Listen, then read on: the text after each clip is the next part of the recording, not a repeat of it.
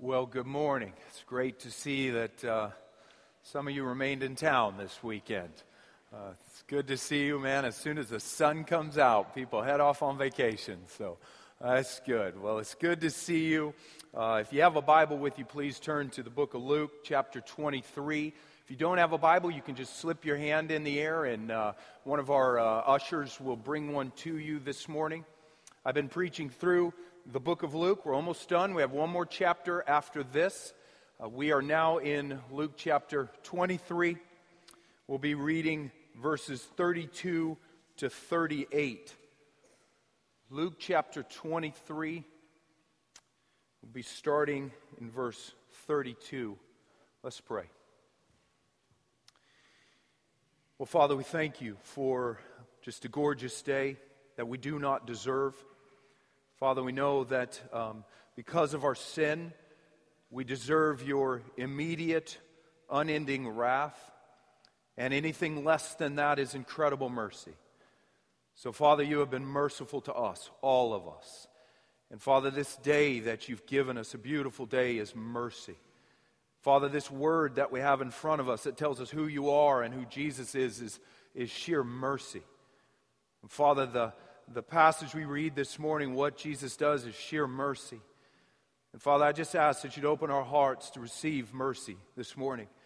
That Father, our hearts would be warmed again by your mercy. Some of us may be warmed for the first time by your mercy poured out to us through the Lord Jesus Christ.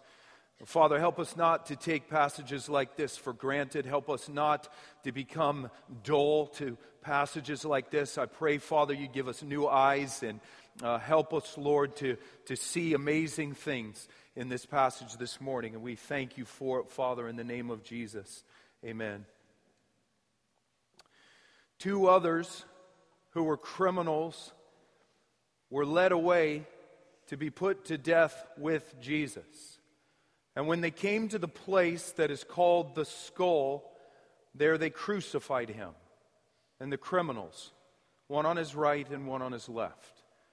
And Jesus said, Father, forgive them, for they know not what they do. And they cast lots to divide his garments. And the people stood by, watching. But the ruler scoffed at him, saying, He saved others, let him save himself, if he's the Christ of God, his chosen one. The soldiers also mocked him, coming up and offering him sour wine and saying, If you are the king of the Jews, save yourself. And there was also an inscription over him, This is the King of the Jews. Amen.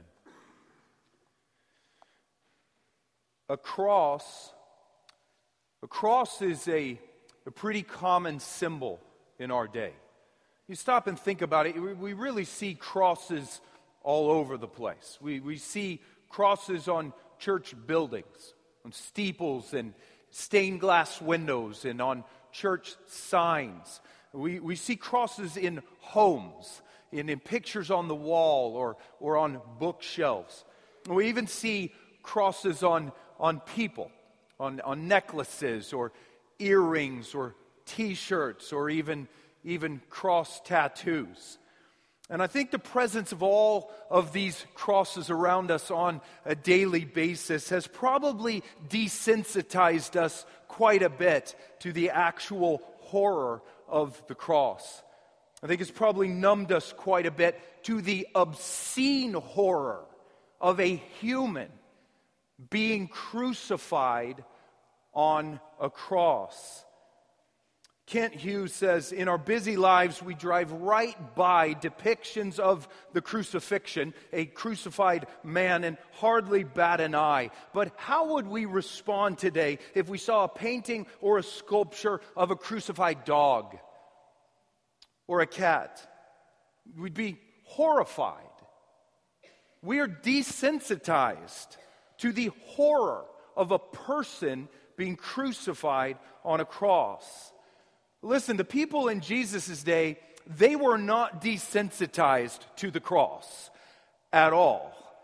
Because most of the people in Jesus' day in the first century Roman Empire, they had all witnessed firsthand a real flesh and blood crucifixion on a cross. And because of that, the cross to them was absolutely appalling. So offensive that many people in the Roman Empire wouldn't even use the word cross. A Roman actor on one occasion performed a skit back then, a man on a cross, and the writer Juvenal was so repulsed, he said he hoped the actor would end up on a real cross. The cross was just absolutely appalling to most people in the first century Roman Empire. And in this passage here, and in the next couple of passages, Luke tells us about the crucifixion of Jesus. Now, Luke doesn't give us all of the details concerning the crucifixion of Jesus. Luke is pretty selective in what he tells us. And in the passage that we're looking at this morning, Luke seems to have selected certain details that would teach us about one primary thing. I think Luke was trying to teach us here about forgiveness. There are two main parts of this passage, and the first thing we see here, Jesus prays for forgiveness. In the passage right before this, Jesus, on the morning of what we now call Good Friday, Jesus started out on a long walk through the streets of Jerusalem, heading to his execution. Surrounded by Roman soldiers, followed by a large crowd of people, Jewish religious leaders, many other people. And many other people also probably lined the streets and the alleys as Jesus passed by. An incredibly agonizing walk for Jesus. People today call his walk the Via Dolorosa, the way of sorrows or the way of suffering. He probably hadn't slept in 24 hours. He'd been beaten, spit upon, mocked, even scourged. The leather strands of a Roman whip, which were tipped with jagged pieces of bone and metal and rock, just ripping into and tearing the flesh off of his back and his front. And Jesus, as he then stumbled toward his execution site, weak from pain, exhaustion, blood loss, he could not carry his own cross beam, the horizontal beam for his cross, so the soldiers ordered Simon of Cyrene to carry it. And we now learn there in verse 32 that Jesus is not the only one who will be executed here today. Luke says that Jesus was led away here with two criminals. Matthew 27 calls them robbers or thieves. And here in this passage, this massive procession of people now finally arrives at this place called the Skull. It was also called back then Golgotha. Probably just a hill outside of Jerusalem somewhere that possibly resembled a skull. The Latin word for skull is Calvaria, and that's why many people today call this place Calvary. And you know, in one sense, it hasn't taken long at all for Jesus to get to Golgotha. It's really just taken 24 hours now for Jesus to be arrested and beaten and tried, and here he is now at Golgotha. A very brief trip for Jesus, but in another sense, it's taken an incredibly long time for Jesus to get to Golgotha, because Jesus has really been heading toward this place, Golgotha, from all eternity.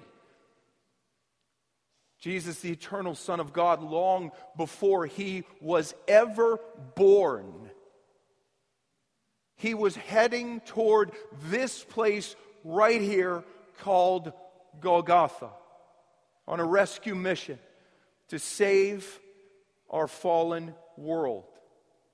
And for 23 chapters now, here in the book of Luke, 23 long chapters of life and of miracles, and of all kinds of teachings, Jesus has continued to move toward this place right here. His face constantly set towards Golgotha. The events that will happen here at this place called the Skull, this is why Jesus came to earth. Jesus was born in a little town called Bethlehem in order that he might one day climb up a little hill called Golgotha. Jesus was born for this right here. Jesus was born to die for sinners like you and me. And this long trip to Golgotha here, which started for Jesus long before he was ever born, it has finally come to an end. He's here. He's here. You can just picture him. A badly bruised and bloody Jesus, finally stumbling up this hill called Golgotha, falling at times, most likely, probably whipped on occasion to keep him moving. And here he is, cresting the hill of Golgotha, a hill he had in his sights from all eternity. And man, Luke here now, in an almost shockingly brief fashion, he tells us what happens next. Just 3 words, verse 33. And when they came to the place that is called the Skull, they crucified him. And Jesus, the eternal Son of God, God in human flesh, is now hanging on a Roman cross. A crucifixion was by far the most violent and degrading form of Roman executions. Cicero, the Roman historian, he called it a cruel and disgusting penalty. So violent and degrading that crucifixion by law, just like with a scourging, could not be inflicted on Roman citizens, but only on slaves and non-citizens like Jesus. It was reserved only for the worst of crimes, and all Roman crucifixions were essentially carried out in the same manner. Jesus arrived here with his own crossbeam, which was customary. And when Jesus crested the top of this hill here, he probably saw in front of him the vertical beam of his cross called the crux simplex, already fixed in the ground, typically a very rough beam, some 10 feet or more long. Simon of Cyrene dropped Jesus' crossbeam on the ground, and the Roman soldiers then laid Jesus on it. The Roman soldiers would then usually either tie a man to his crossbeam with rope or less frequently nail him to it with spikes 7 to 9 inches long. John 20:25 says Jesus was nailed to his crossbeam. The spikes driven probably not into his palms like a lot of pictures depict. The palms were too weak to support a body hanging on the cross. The spikes would simply tear through the fingers. So the Romans had perfected another procedure. And here with Jesus, the Romans probably drove the spikes between the 2 main bones of Jesus' forearm, close to his wrist, which could hold a body hanging from spikes. After driving the spikes in both of his wrists, they then probably used 2 long forked poles. They put the crossbeam on the poles, and they then lifted Jesus up high into the air. Jesus now dangling from his crossbeam, suspended on the spikes through his wrists. And the Roman soldiers then either would typically put the crossbeam up near the top of that vertical pole, or they would just drop it into a slot on top of the pole. And the Romans would then either just leave the person dangling there, or they would maybe attach a small platform to the vertical beam so the crucified person could kind of stand on that platform, or they would just nail the person's feet to the beam with another spike. Many passages in the Word indicate that they nailed Jesus' feet to the beam. When they did it, they probably turned his feet outward, one heel in front of the other, and they hammered another, just one long single spike just inside the Achilles tendons of both of his legs. The knees flexed just a bit so that Jesus could then push and pull himself up on the 3 spikes in order to breathe. And death on a Roman cross was usually caused by loss of blood and suffocation, person too exhausted to lift himself up anymore to breathe, and finally just suffocating. Sometimes taking several days. So the Romans would often break the person's legs just below the knees, causing massive shock and ensuring that the person could no longer raise himself up to breathe. John 19 says that these soldiers here, they later broke the legs of the 2 criminals beside Jesus, but when they got to Jesus, he was already dead. So you just picture it now. Jesus has now been nailed to a Roman cross. Mark 15 says that Jesus will now hang there for 3 hours alive. And man, I tell you, we've all probably thought of it before. Think of it again. Tough to imagine just how incredibly painful that crucifixion process would have been for Jesus. And you just think about the spikes slowly hammered between the bones on his wrists. Think of the pain as he's lifted in there hanging from those spikes. Think of the pain when the soldiers probably very abruptly drop the crossbeam into place while he's hanging from those spikes. Think of the pain while they're driving a spike through the flesh in his legs. Screams of agony, most likely, from Jesus. You know, we have a word that has actually come from that crucifixion process. It's the word excruciating. Comes from the word crucis or cross. This right here for Jesus Christ was literally excruciating.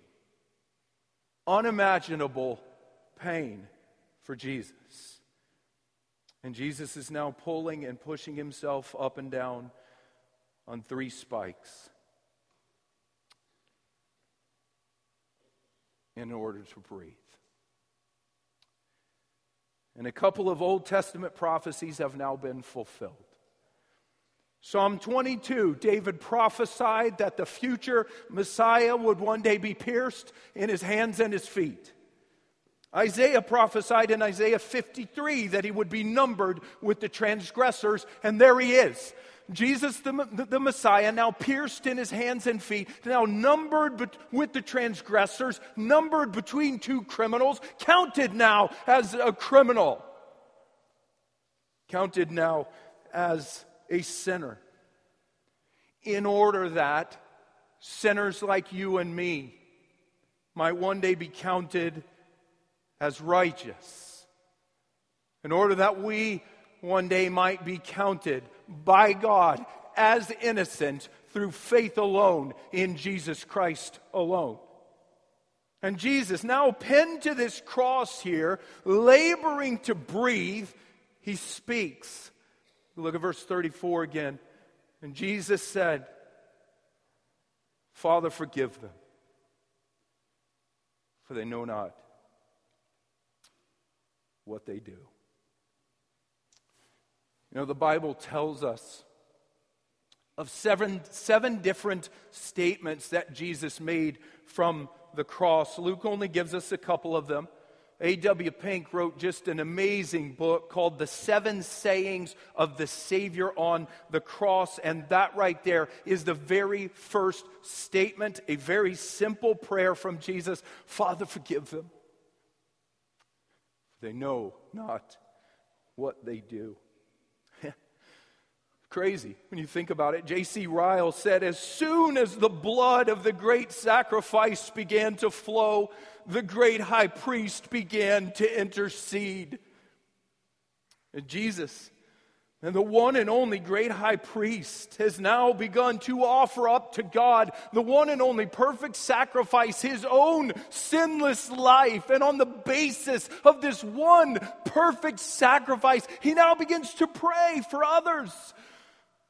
Father, forgive them, for they know not what they do. That's mind-blowing. It really is mind-blowing when you think about that. The initial state from Jesus there. What would you have said? Just put on the cross.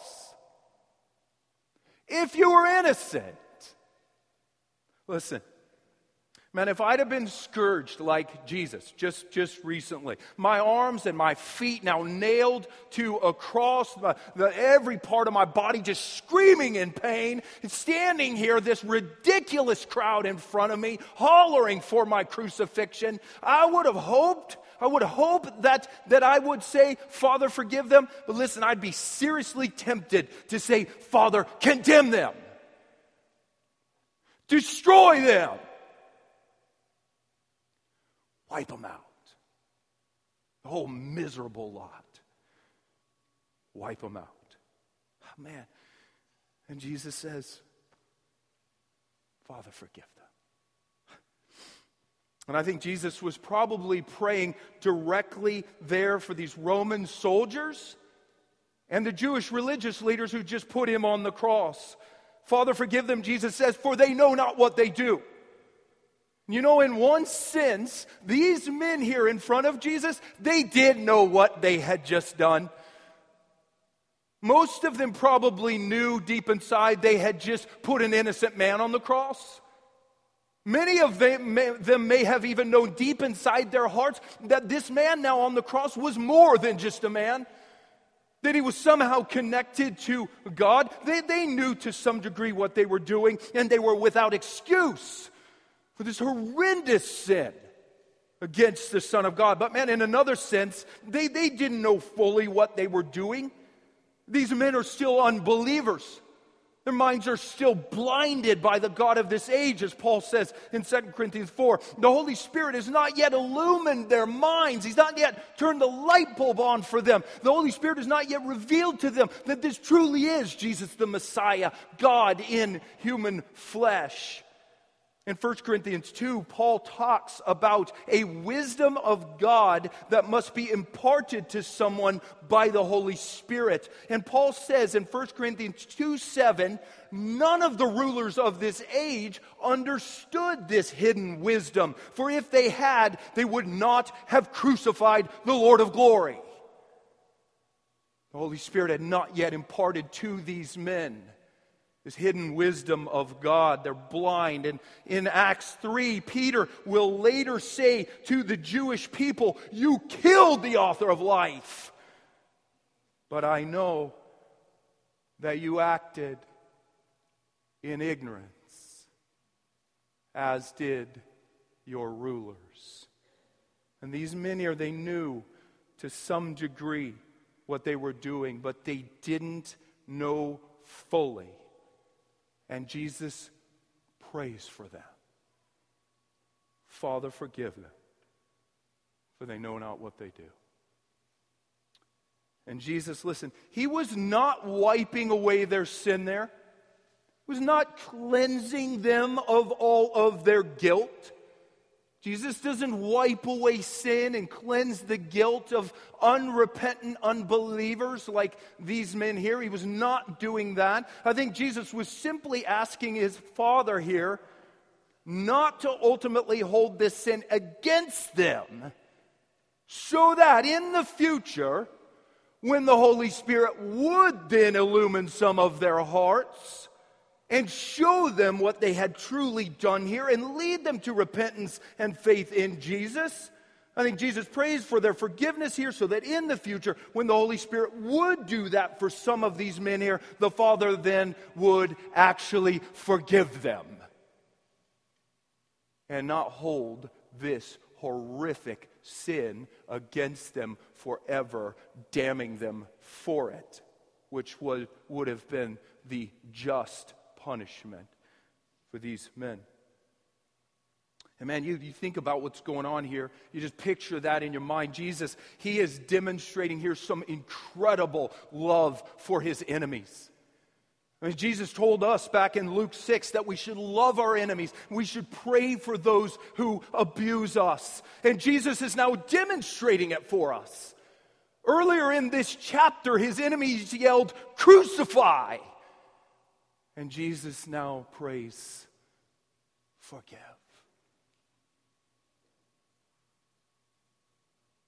Forgive. And you know, even though Jesus was probably praying directly there for these men who just did this thing to him, there is a sense, I think, in which Jesus was also probably praying indirectly there for every sinner who would one day come to him in repentance and faith. Man, that prayer right there, that gives us a ton of hope.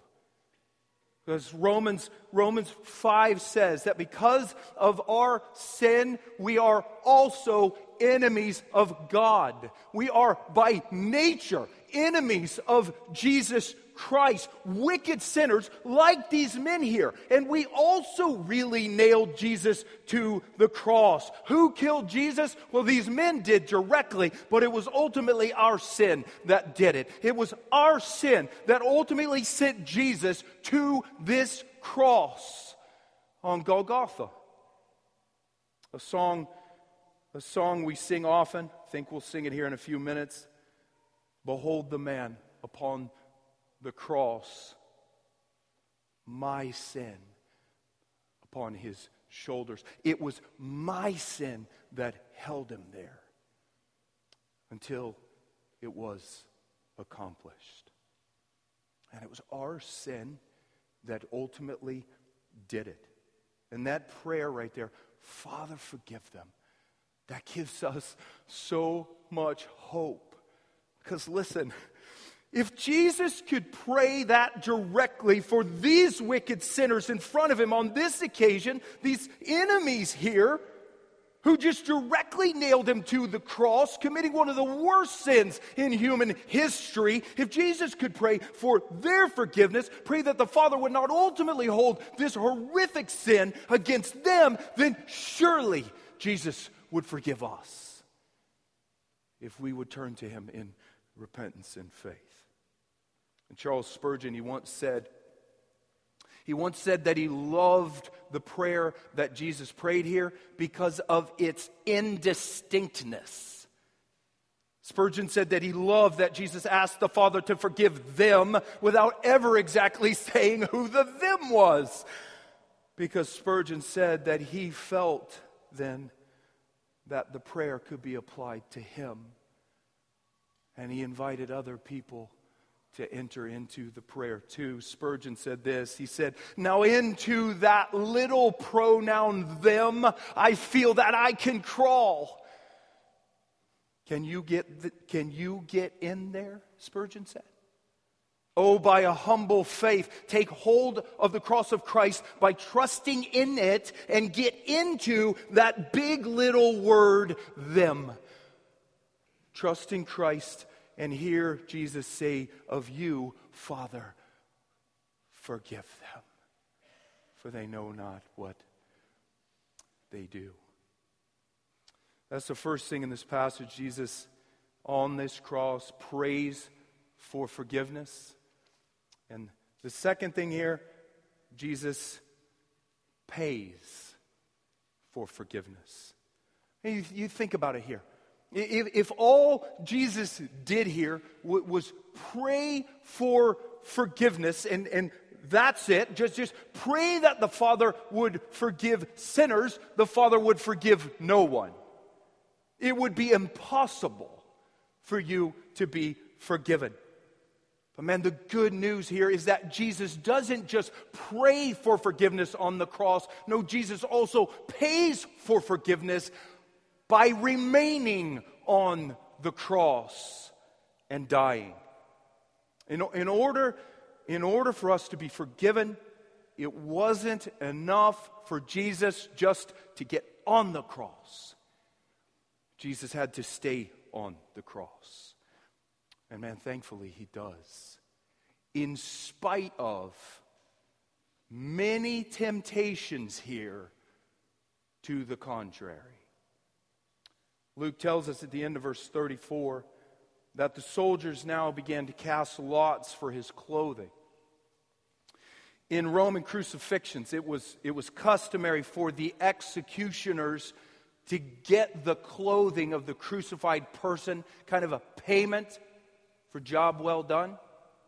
So these Roman soldiers now with Jesus on the cross begin to cast lots for his clothing, basically throwing dice, winner take all.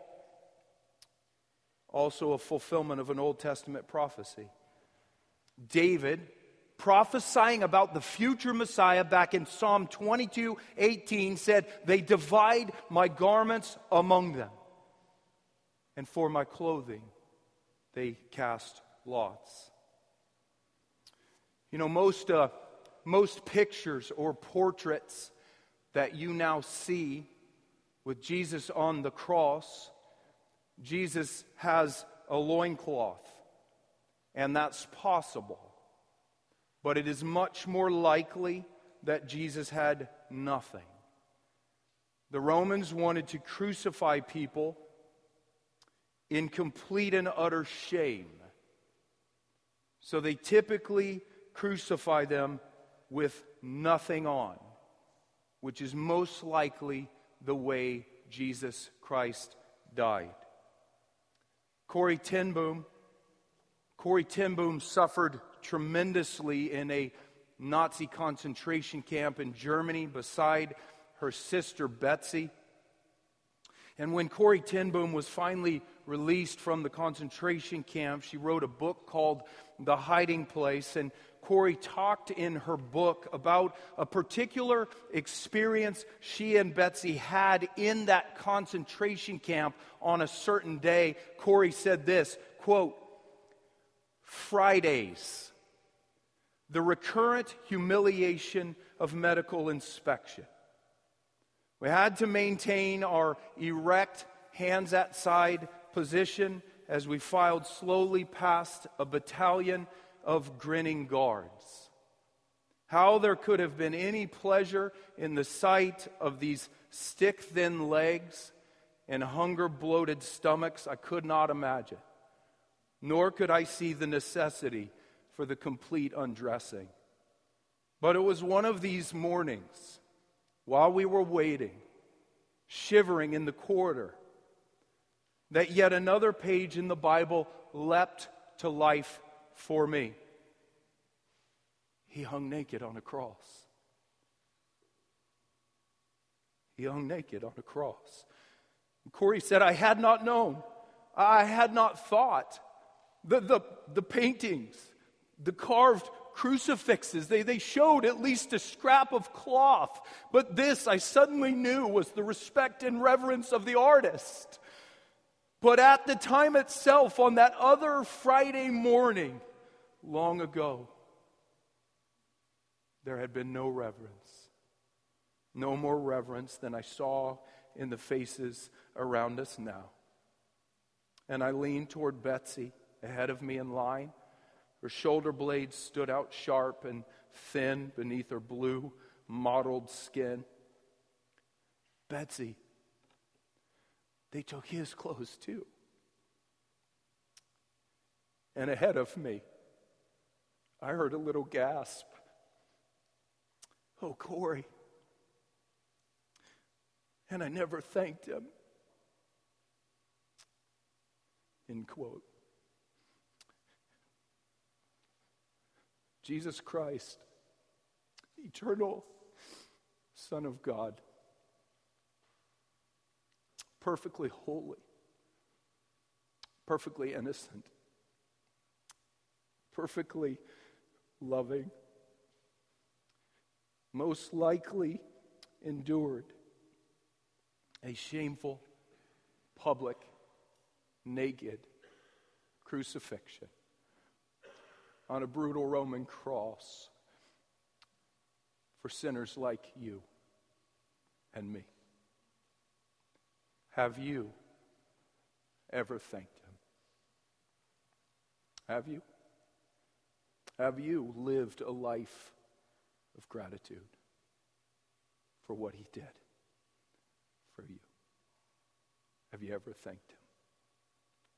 And Jesus is now, he's now pinned to this cross, suspended above ground, blood everywhere, probably naked in front of all of these people, struggling to breathe. And Luke now tells us of the reactions of the various groups of bystanders. Luke says first in verse 35 that the people stood by watching. Most likely referring to just the crowd of common Jews that were there, just standing there watching. Just watching this public spectacle of absolute shame and suffering. Just watch it. Some of them may be sympathetic to Jesus, mourning in some way, weeping, possibly, maybe covering their eyes at his shame. Others probably just curious, just captivated, just riveted to this human blood and gore. Like people on a highway slowing down and just gawking at this massive, deadly car wreck. The crowd here just staring at Jesus. But Luke tells us here that the other two groups of people were verbally abusing Jesus. We look at verse 35. And the people stood by watching, but the rulers scoffed at him, saying, "He saved others. Let him save himself if he's the Christ of God, his chosen one." And the soldiers also mocked him, coming up and offering him sour wine and saying, "If you're the king of the Jews, save yourself." And Jesus in complete agony here. And I mean, the utter hardness of the human heart. It's amazing to think that there would be human beings mocking him here. The utter hardness of sinful human beings. They're now actually laughing at him, verbally tormenting him, taunting him, right after Jesus prayed that the Father would forgive them. And Luke says the rulers, the Jewish religious leaders, they scoffed at Jesus.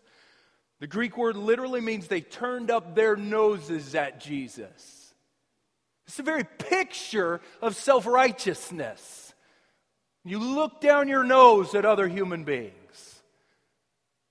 And in this case, looking down their noses at God in human flesh. Scoffing. And talking loudly to each other. He saved others. If he's the Christ of God, the chosen one of Messiah, let him save himself. Jesus told the religious leaders back in Luke 4 that they would one day say to him, "Physician, heal yourself." And there it is. Save yourself if you're the Messiah. Man, what they're saying there is crazy. Because they freely acknowledge there that Jesus saved others. Meaning most likely that he had healed others. They freely acknowledge his healings there. You healed other people, Jesus. But all those healings that they acknowledge here are still not enough for them to believe. You know, all through the book of Luke, these men have been demanding from Jesus more and more signs. Let us see more signs, Jesus. More signs, Jesus. Then we'll believe. And they're still doing it. Right there. If you're really the Messiah, Jesus, get off the cross, man. Save yourself. Show us. And then we will believe you. And the soldiers here, they say the same type of thing. Luke says they also mocked Jesus, made fun of him, ridiculed him, offering him sour wine, Luke says. John 19 says they put a sponge full of sour wine on the end of a hyssop branch and they held it up to his parched lips. Most likely not a gesture of kindness.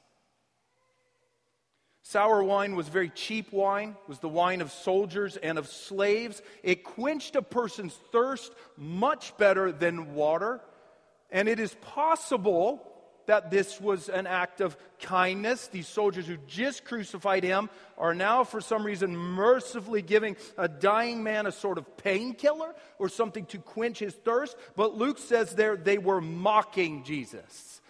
So this was probably not kindness. It was probably just an effort to give Jesus some strength in order to prolong his agony on the cross. And man, another Old Testament prophecy is now fulfilled. Psalm 69 said about the future Messiah, I am weary with my crying. My throat is parched, and for my thirst they gave me sour wine to drink. And the soldiers then say the exact same type of thing that the religious leaders just said. If you are the king of the Jews, Jesus, then save yourself, man. Earlier in this chapter, Jesus told Pilate that he was the king of the Jews. He was the long-awaited Messiah from the line of David. And Pilate's soldiers now taunt him for it. You're the king of the Jews, you bloody naked man. Show us your power, king. You fraud. Get off the cross. And yet, right there, these religious leaders and soldiers, with their mocking, have fulfilled another Old Testament prophecy about the Messiah. Psalm 22. All who see me mock me. They make mouths at me. They wag their heads at me. They say, he trusts in the Lord. Let the Lord deliver him. Let the Lord rescue him, for the Lord delights in him, right? Psalm 22. And man, Luke has given us so many details here in this little passage that were clearly prophesied back in the Old Testament. It's like Luke is just shouting at us over and over again, Jesus is the Messiah. And his death here was not just a random tragedy. No, it was carefully planned beforehand by God and carefully foretold in detail by the Old Testament prophets. Jesus is the Messiah who was born to die. And Luke says in verse 38 that the soldiers then put an inscription over the head of Jesus on the cross. The Romans, when they crucified someone, they would typically put a placard of sorts called a titulus, either around the person's neck on the cross or on the cross above the person's head. And it contained a written public declaration of the person's crimes. And they now put one over the head of Jesus. Hester Prynne, in the novel The Scarlet Letter, had to wear her crimes on her chest, a scarlet letter A, publicly declaring her adultery. And Jesus now has to wear his crimes on his cross over his head. The problem, however, is that Jesus had no crimes. The Bible said he was sinless, and Pilate has said multiple times in this chapter that Jesus was innocent. So verse 38 says that the inscription that Pilate eventually put over Jesus simply said, "This is the King of the Jews." John 19 says that the religious leaders then protested to Pilate, and they said, don't write, "This is the King of the Jews," but rather write, "This man said, I'm the King of the Jews." And Pilate said, "What I have written, I have written." And he left it. And I think it was probably just one final jab from Pilate aimed at these religious leaders here. Pilate knows that that title over Jesus' head is going to tick them off, drive them crazy, so he leaves it there. Listen, you know who ultimately put that particular inscription over the head of Jesus? God did. God sovereignly governing over the sins of human beings. God sovereignly moving parts here and orchestrating pieces here. God writes a placard and puts it over the head of his Son, and now publicly declares to every bystander and to every person passing by, Jesus is the King of the Jews. The Messiah, the Savior, born to die. Man, you step back and you look at the second part of that passage, what Jesus has just shown us there. These specific details there that Luke selectively chose to show us. Luke giving us two groups of people there, showing us that they're shouting the exact same thing at Jesus.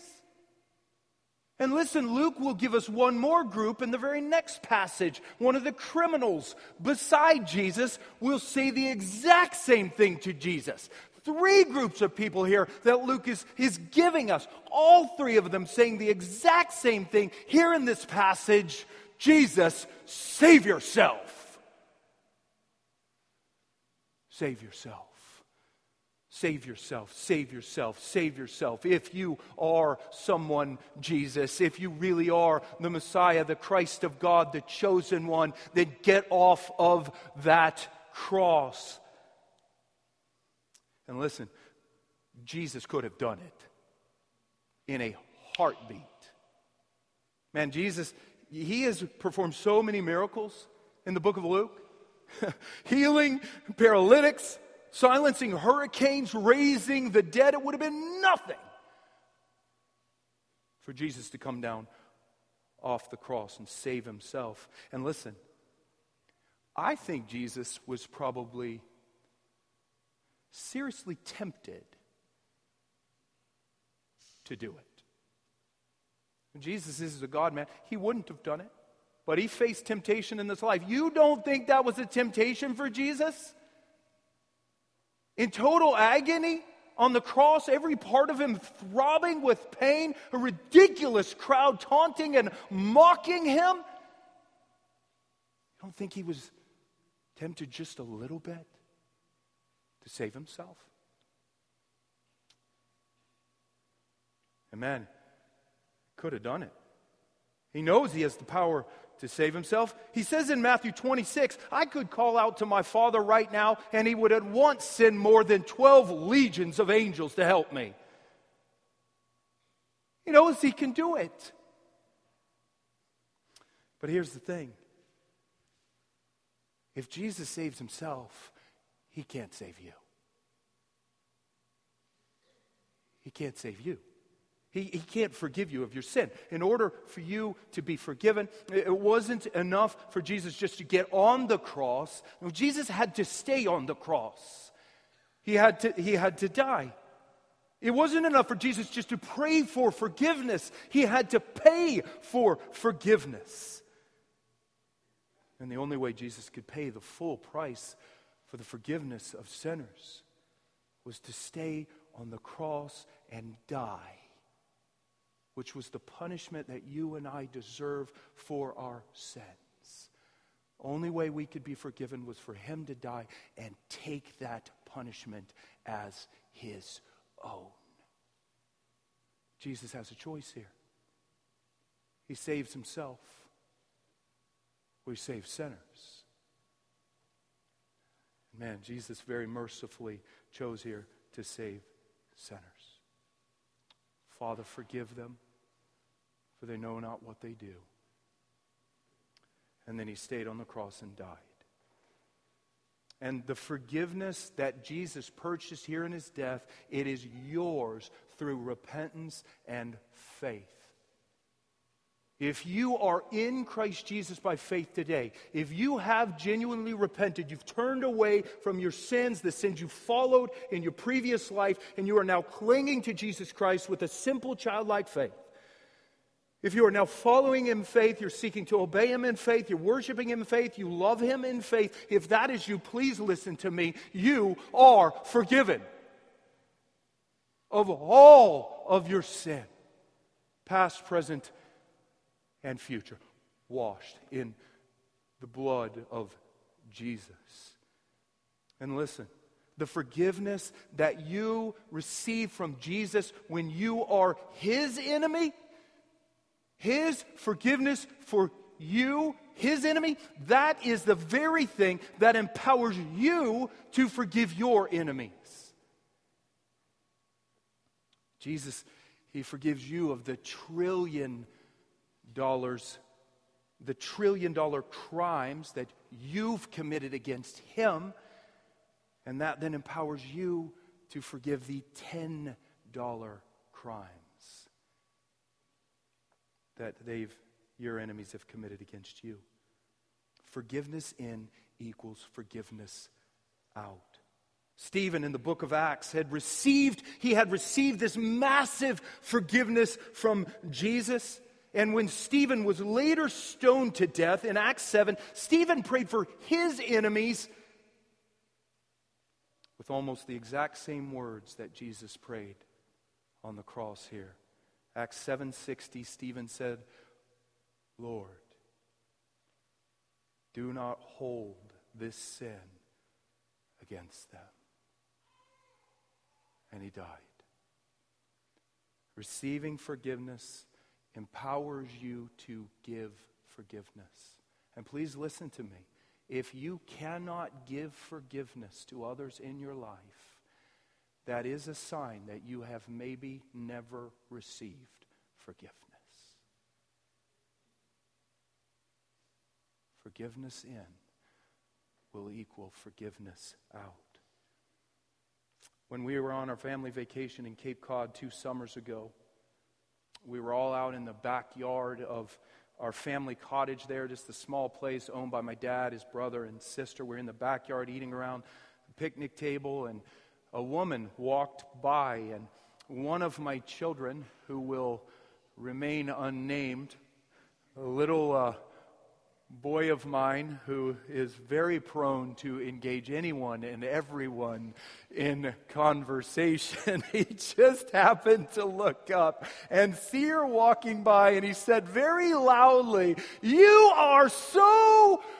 And we all cringed. Oh no. And he said, "Beautiful!" And we all went, "Oh yes, that's so good."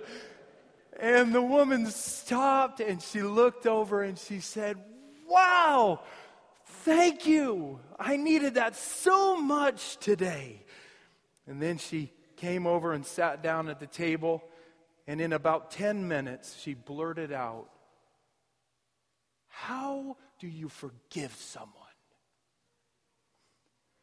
As I was driving onto the Cape this morning, I was thinking of this bitterness I have toward my deceased grandfather who used to live on the Cape. I just cannot forgive him. How do you forgive someone?